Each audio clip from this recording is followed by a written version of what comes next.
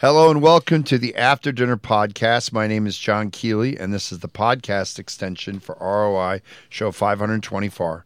Our noted guest for today is artist Gabriella Torres, who will be talking with us about themes to focus balance and connectivity to ourselves and to the natural world.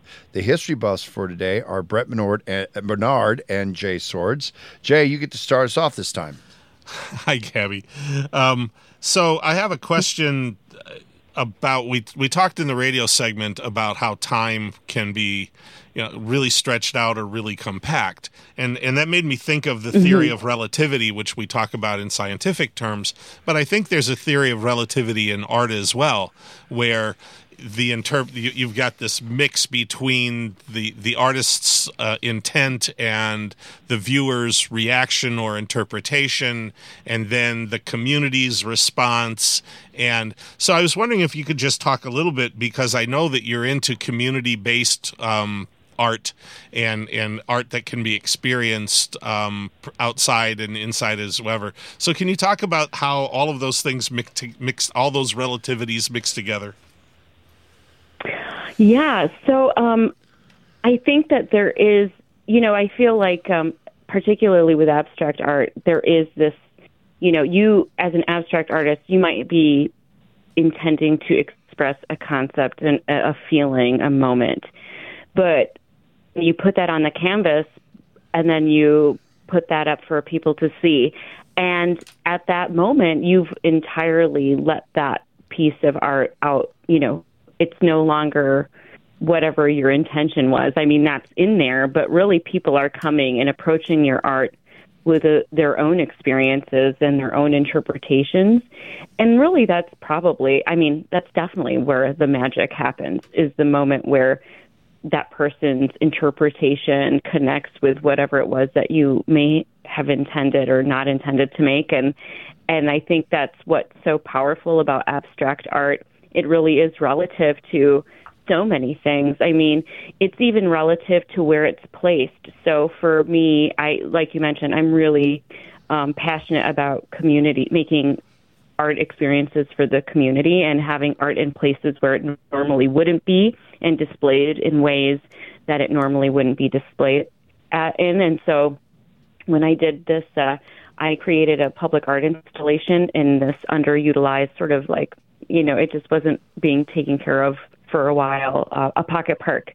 And I wanted to create a forest. So I wanted these freestanding frames to sort of, these like monoliths to be the ground, and so that people could literally walk around and touch the art. Because I really feel like people's idea of art is that it's this thing that is, it's in a frame, it's on a wall, it's elevated, it's almost like, has more value than maybe even the viewer themselves.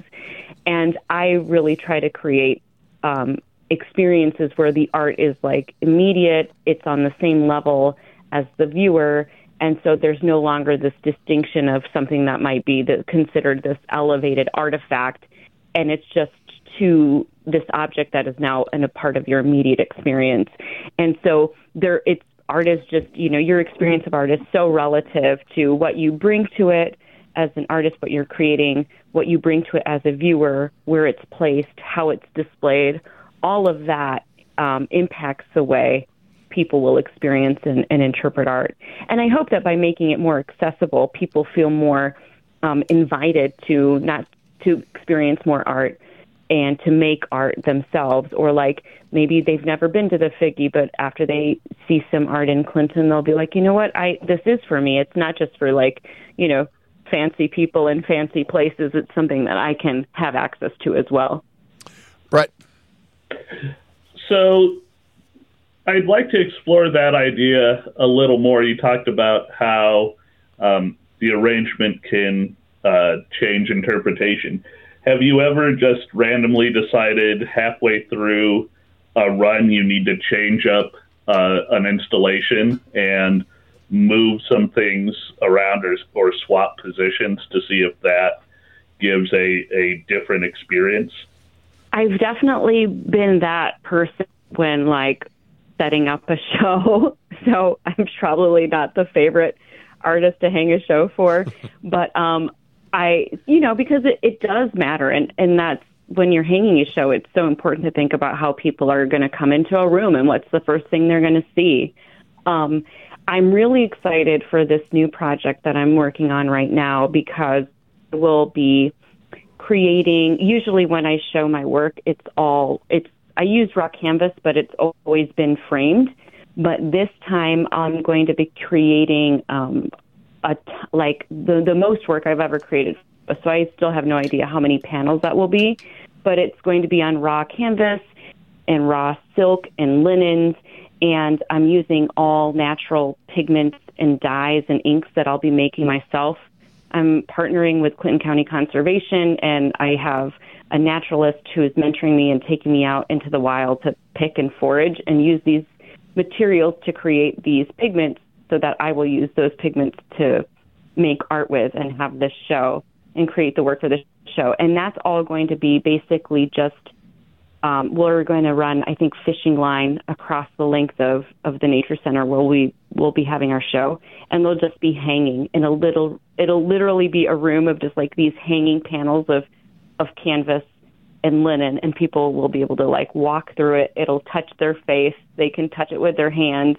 And that, I think, will be really fun and probably an opportunity because it won't be that annoying to be like, okay, let's switch it around now and change it. And maybe it'll have a different feel and people won't be as annoyed with me with that one. And that'll be cool, too, because those pieces of art, after the show's over, we're going to put them out at different areas, the different conservations that we have in Clinton County. So, we'll have little outdoor installations at all of the conservation areas. Okay. We've been talking about you as an individual with abstract, but you brought up shows. And, of course, there are shows that are done by all levels, local, county, state, national, that, focus on themes with abstract art. Have you ever been in with the gallery presentation of a show that was focusing on abstract art, that when you're walking through the entire presentation, of course, you've got your little corner here, and this is what I've done. But when you get done doing this, it kind of opens up in a 360. Does that happen often, or is that one show that outshines the other? Or have you been in some that you're going like, wow, I'm surrounded by some duds?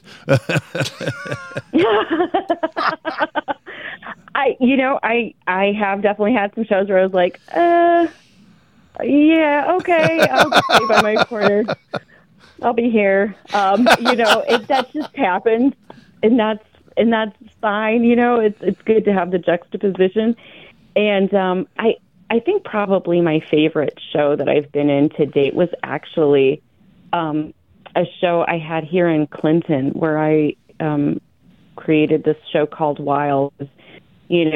Inspired by like 3 of my favorite locations in town. And then I used all just like natural tools. So literally I painted like 12 ginormous, like massive paintings using my favorite new tool, which was like corn cobs that the crows had eaten all the kernels out of. They make fantastic. I mean, those are my favorite things to paint with. I love those actually, I'll start harvesting them, in the fall and just go to all these cornfields and be a crazy person and be foraging for that stuff. And that show was that was like one of the first abstract art shows that we've had in Clinton in a while. And it was open to the public. It was free. I made sure it was catered. There was like beer and wine, and people loved it. That was such a wonderful experience to be able to have an art show with this work I was really proud of, that was based on living in Clinton and was really for my Clintonians, for my community. And that's probably my most favorite show to date. And I mean, I've had some fun shows elsewhere, but that was really special for me. Okay, Jay. So I'm just wondering, since John sort of brought up the topic a little bit, I'm a writer and am part of a writer's workshop, and it's always the exchange of having your work reading your work, or in your case, showing your work in front of people that you consider to be peers and getting that feedback, I inevitably find that I get all sorts of inspiration from that almost never has anything to do with what I actually read, but it turns into something else down the road. I'm just wondering if there's an equivalent of that in the art world, where artists get together and kind of show their work preliminarily, because I think the public thinks of both writers and authors as folks who, wall themselves up in some excluded space and never have anything to do with anybody and are, reclusive and a little bit crazy. I mean, and maybe, if you're out picking up corn cobs, you might struggle to argue with that. Although, along your line, as she said, to do it, you do have to kind of rip a little bit apart away from yourself. But I'm just curious, how does feedback happen within the art world? Is it anything like what I just described in a writer's world? Well, so having been a writer and having experienced sort of the workshop environment, I know they exist, and probably there is the similar sort of critique session in the world of art, and I'm sure it's happening at all the universities and colleges.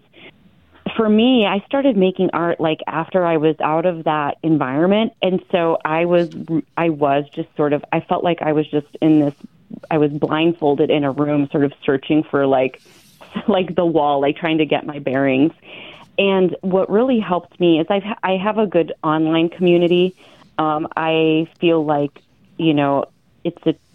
Instagram is a tool that I've used to connect with a lot of different artists, and I feel like it's sort of, that's where I get more of that feedback and inspiration and critique.